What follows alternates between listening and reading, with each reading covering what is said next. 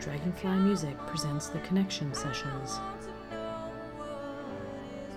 live at Foster Street Coffee in downtown Durham, North Carolina.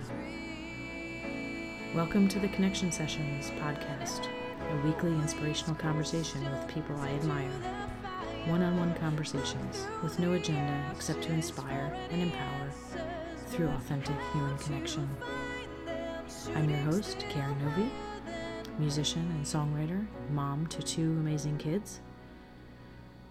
I want to thank Tracy Cooper and the staff at Foster Street Coffee for hosting us.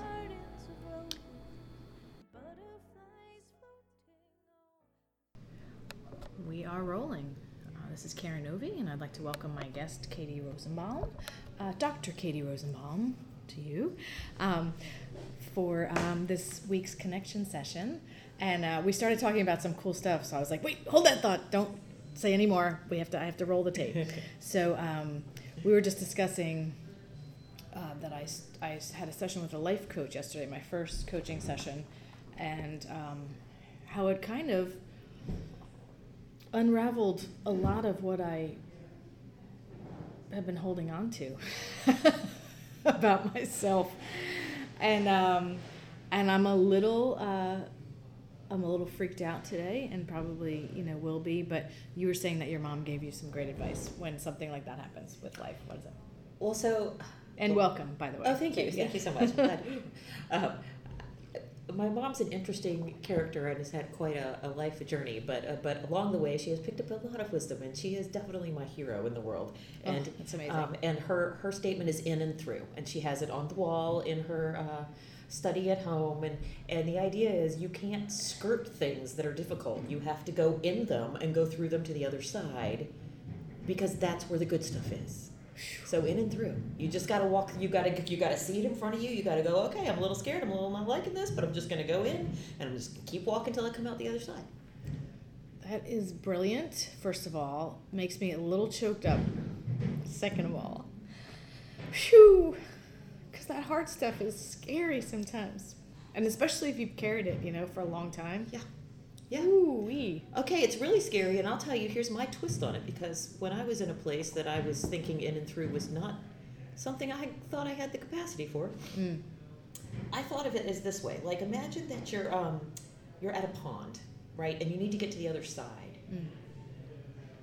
You go in a little bit, and you learn to cope with what's there, and then you drain that part away, and you go in a little bit more, and you learn to cope with what's there, and you drain that part away. So eventually you get in and through, but you don't have to plunge through the middle of this, 15-foot deep lake. You don't have to jump right in. You don't have to jump right in. You just kind of go in, and you deal with that part, and you go in a little more, and you deal with that part, and eventually you get through. But you do it at your own pace. Yeah. And that made it okay for me. Ooh, that's good.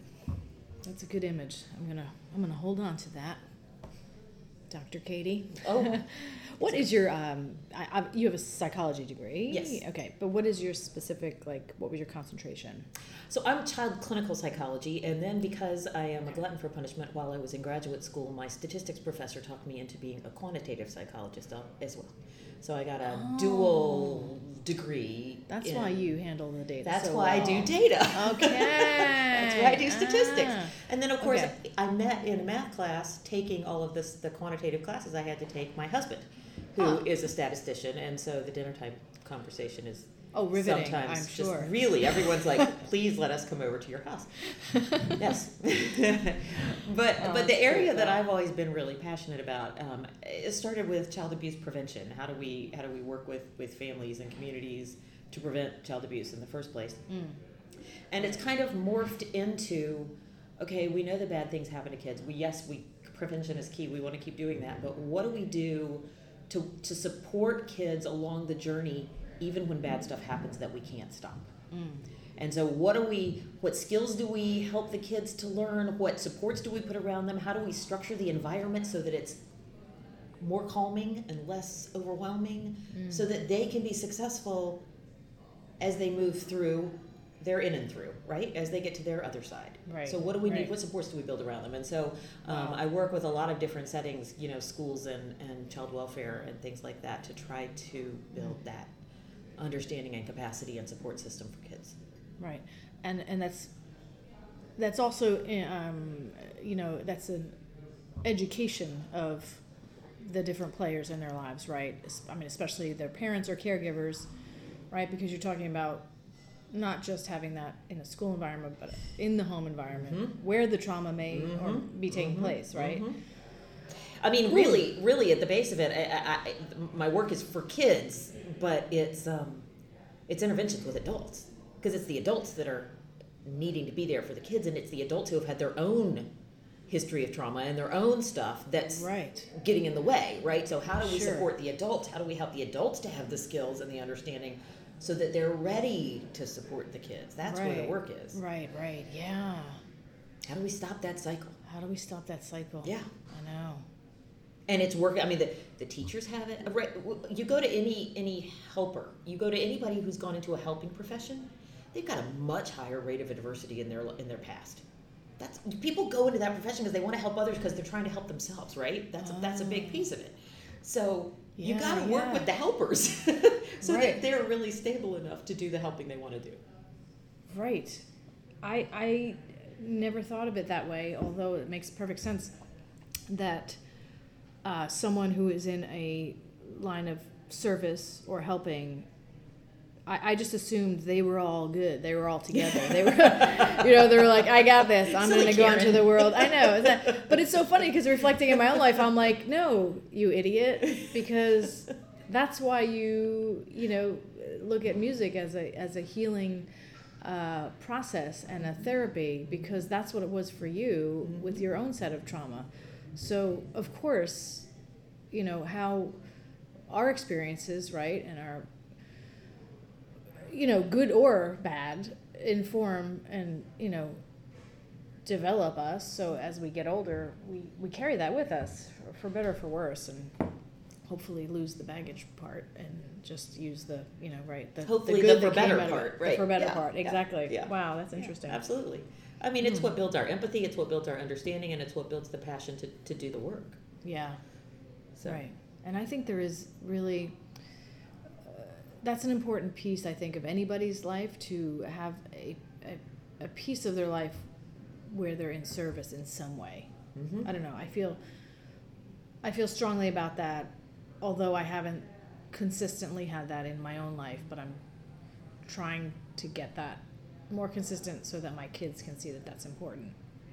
We don't practice a particular religion, so I try to do things in the community, for them to get that sense of community responsibility, right, and thinking outside their own little lives and such. But boy, it's I think that's an important facet for everybody to engage in. Your mom, since we've already brought her up, is a very interesting person, isn't she? She is a fascinating She is person. not a rule follower. From what she's not. She's sort of a trailblazer. The last thing she is a rule follower.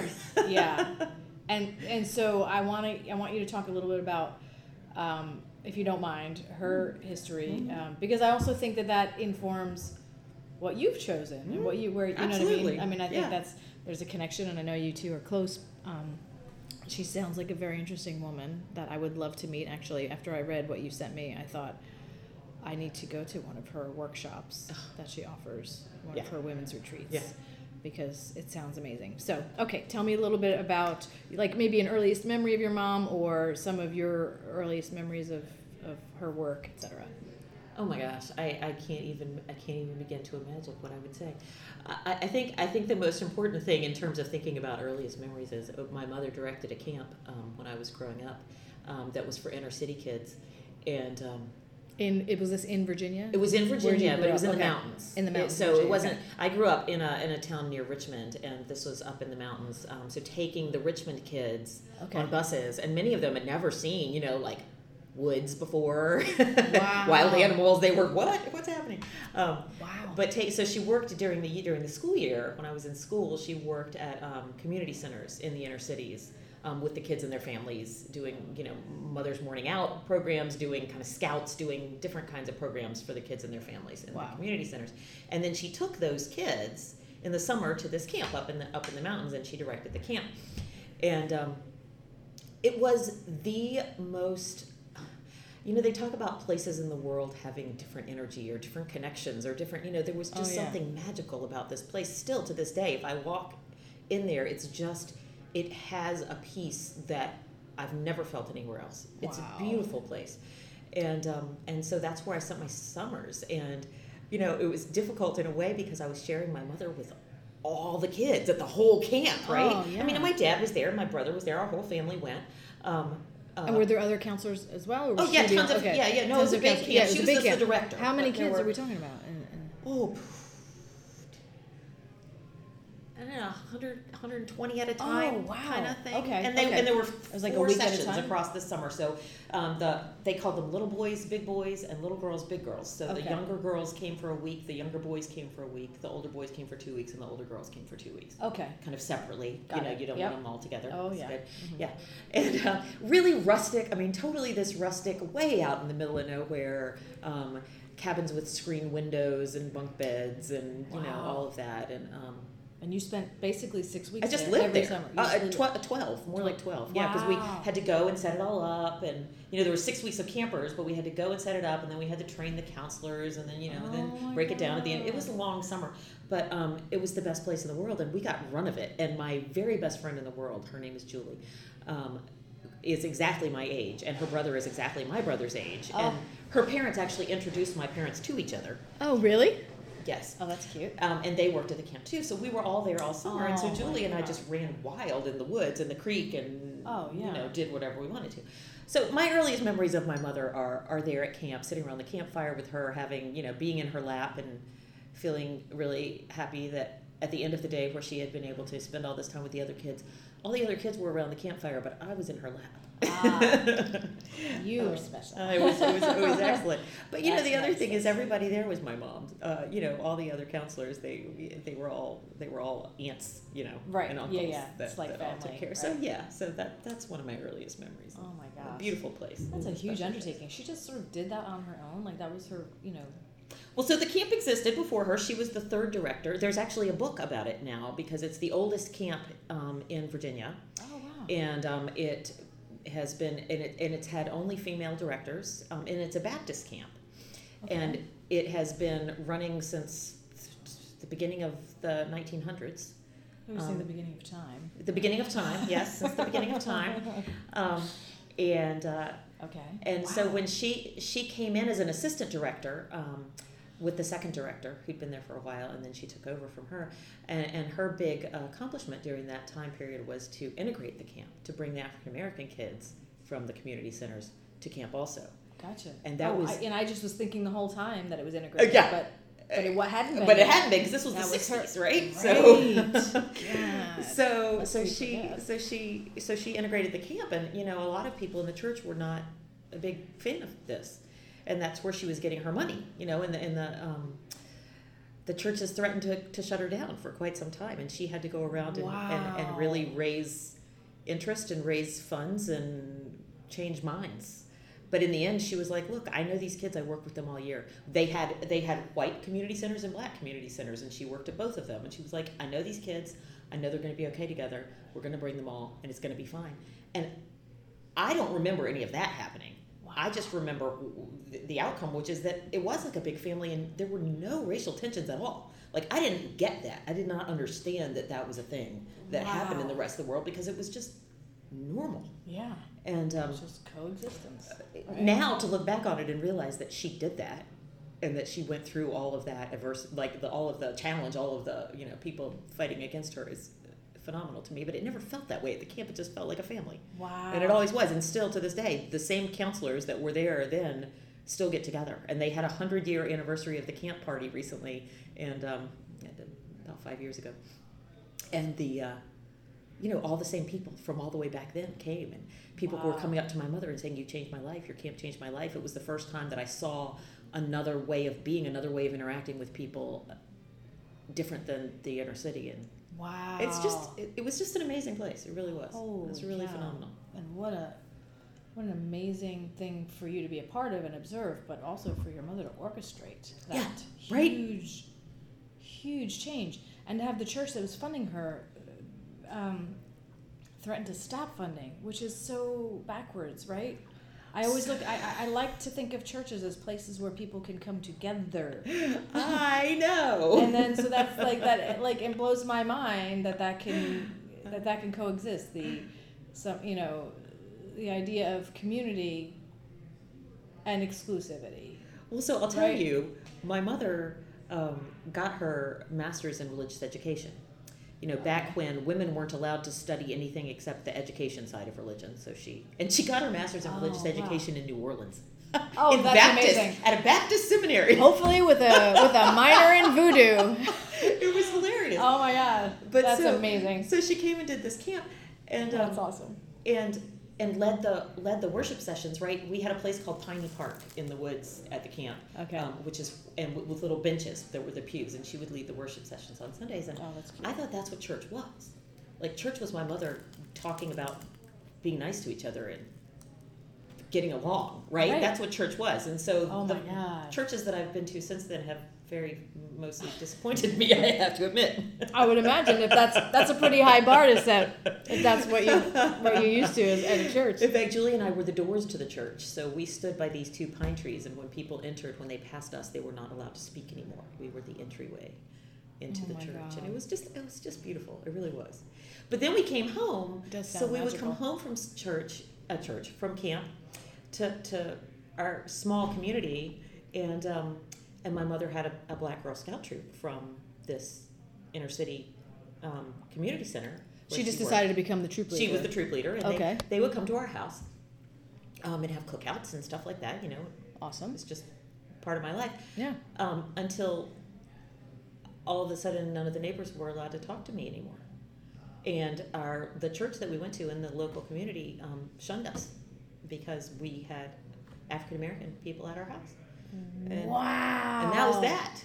And so we ended up going to the big city, into Richmond, to go to church, because the church there was the one that ended up funding the camp and that kept it going. It was obviously so they were more accepting. And we ended up going there, and I just didn't have friends in my neighborhood. I had friends at school. Huh. I was friends with all the kids at school. And did you go to the local public school? It was the local, okay. But it was just your particular neighborhood was not open. Mm. Wow. And it's funny looking back on it, because I didn't think anything of it, and I used to have every single girl in my class to my sleepovers for my birthdays, and I just never thought anything of it. And I now realize that when I went to other sleepovers at other people's houses, I would either be the only white girl there, or there would be no African American kids there. Yeah. So there was still, but I just didn't see it. Well, you didn't see it because that wasn't your reality. It wasn't. That's not what you learned in your home, right? Yeah. So, and I think there's something so beautiful about, children's, and your mom, obviously, your parents obviously were supportive of this, but children not being colorblind, so to speak, right? Like, children just inherently, naturally gravitate toward each other and play together. Mm-hmm. Unless the adults or the authority is telling them it's not okay, or telling them otherwise, they shouldn't be doing it, Yep.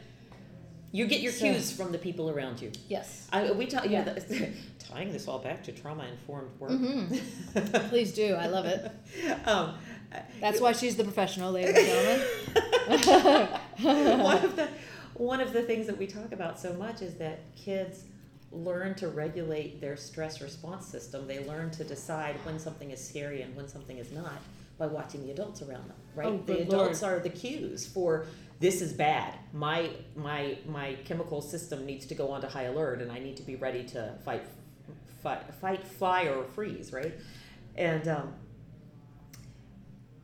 if the adults around us can keep themselves together, then it gives us that feeling of calm, and it keeps our stress response system from having to click in, right? Oh, yeah. So that's one of the huge things that we do is think about the fact that the adults are the touch points for the kids. The kids are constantly, even if you don't realize it as an adult, looking to you They're for your checking reaction in. to Yeah, things. yeah. Is this okay? Is this bad? Is this acceptable? Is this not?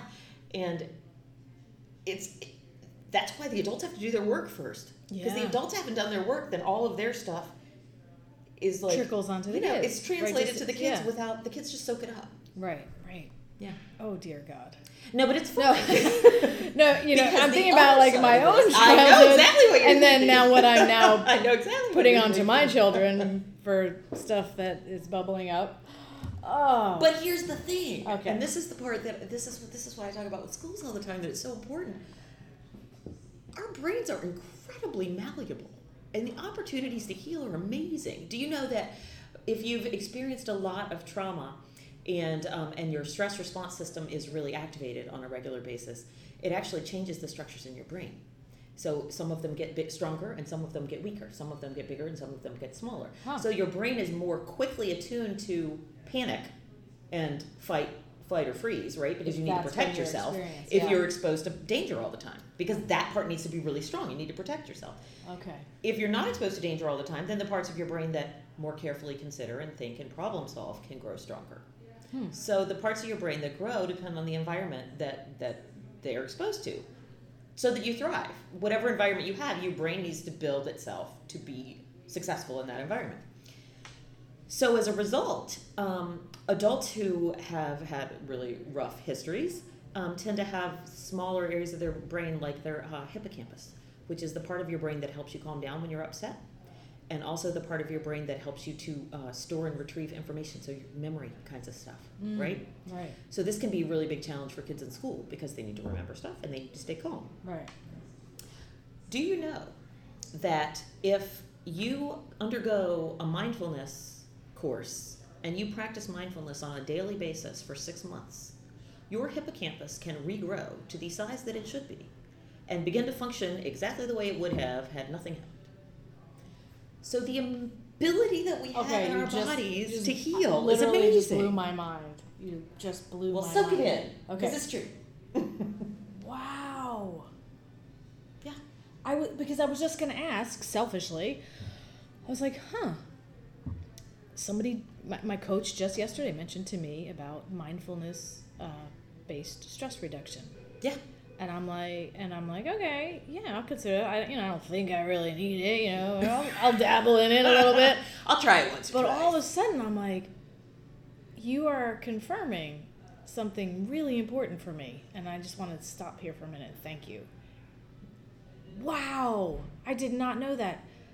Because I'm sure that my hippocampus is pretty teeny tiny. And the more, and I'll tell you another thing, because my mother and I, as beautiful as our relationship has been, my mother's, I don't know if you know ACE scores, but adverse childhood experiences are kind of a buzzword these days. The ACE survey, and it was a survey of 10 yes or no questions. Did this happen in your childhood? Did this happen in your childhood?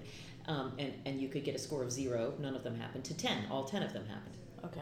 And there was a study that they did, 20 years ago, that showed that the higher your score on this survey, the more challenges you were going to have with substance abuse, with mental health, with physical health, with cancer, with heart disease, with all kinds of things, because they accumulate in your body. My mother's ACE score is a 9. So she doesn't come from happy and joy. Right.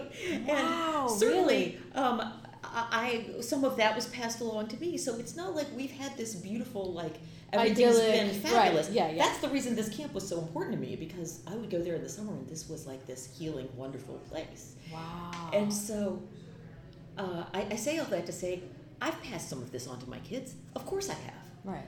But as I heal, so do they. And as my mother has healed, so have I. And it's amazing how parallel that is.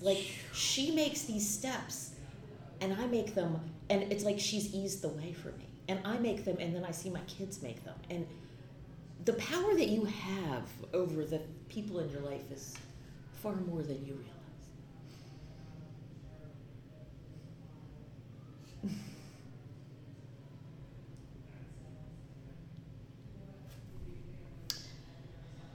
Whew.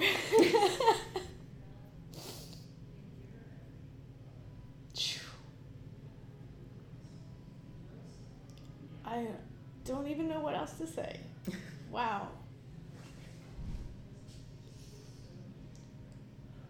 That was so beautiful. I just need a minute to think about that process of your mother and you and your children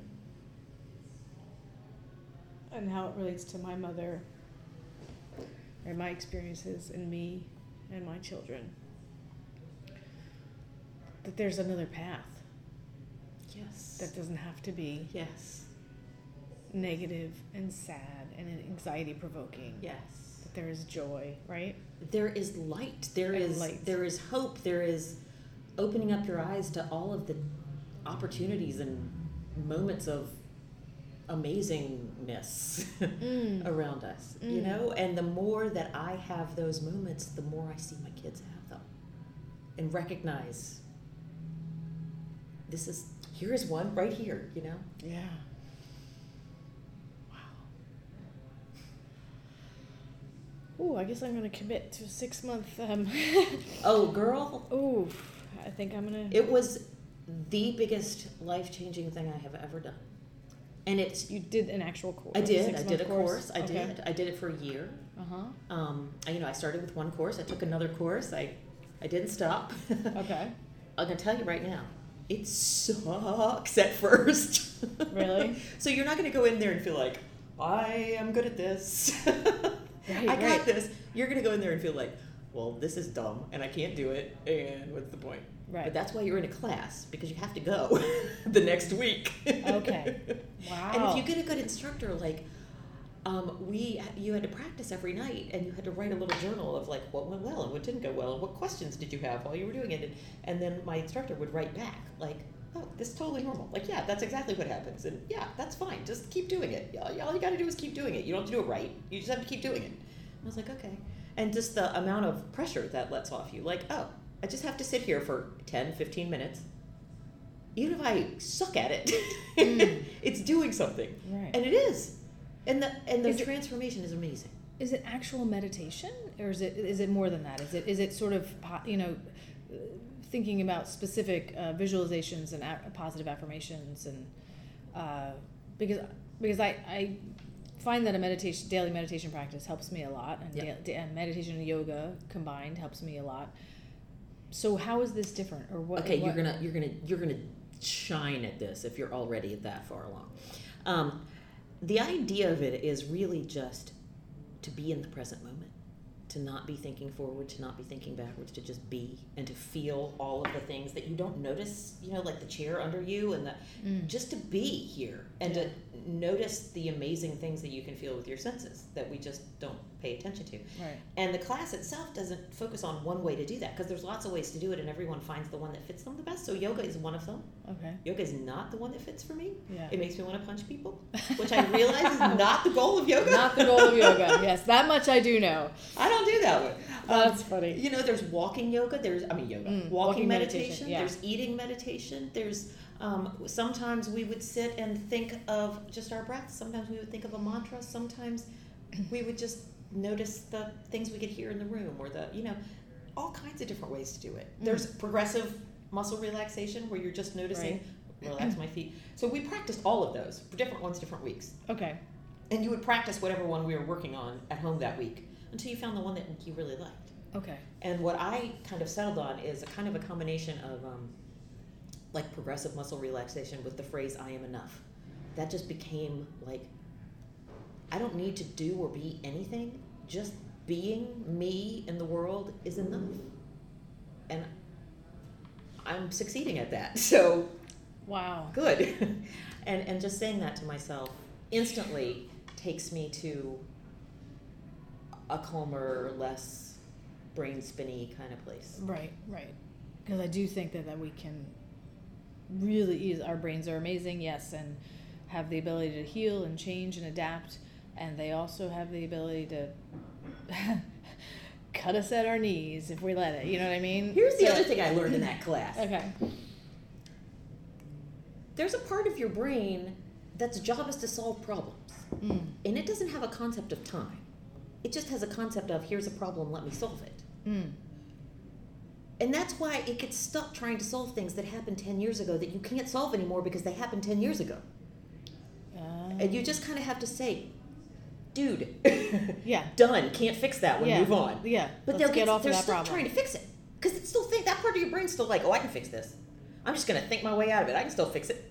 You can't still fix it. Wow, really? Yes. Oh my God. And so, for me, one of the most important things... No wonder why I'm so exhausted all the Right? time. You're trying to fix your whole life. You can't fix the last 40 years. Oh my God. We're going to go with 40. Yeah, we'll go with 40. 40's a good number. Yeah. Wow. Yeah, it's exhausting. And so you just kind of have to laugh every time that happens. You know, it's like the misbehaving child in your head, like, oh, there you go again, trying to fix. You can't fix that. You just stop that. Right. Like, just don't waste your time. Let's you think know, about. just stop with that. Yeah. That's not gonna happen.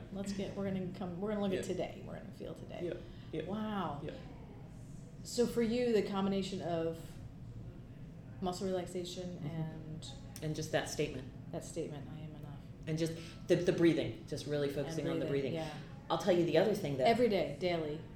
Do I do it every day anymore? Not as well as I used to. I Okay. really should, and I don't. And it Okay. would probably help my blood pressure. Okay. But here's what I found. Doing it for a year shifts something inside you in a way that never goes back. Like, Wow. I am at a different place than I was. And again, yes, I should do it every day. I probably do it 2 or 3 times a week. But I can take 3 deep breaths and go to a different place. And I never could have done that before. So it's kind of a conditioned response. Right.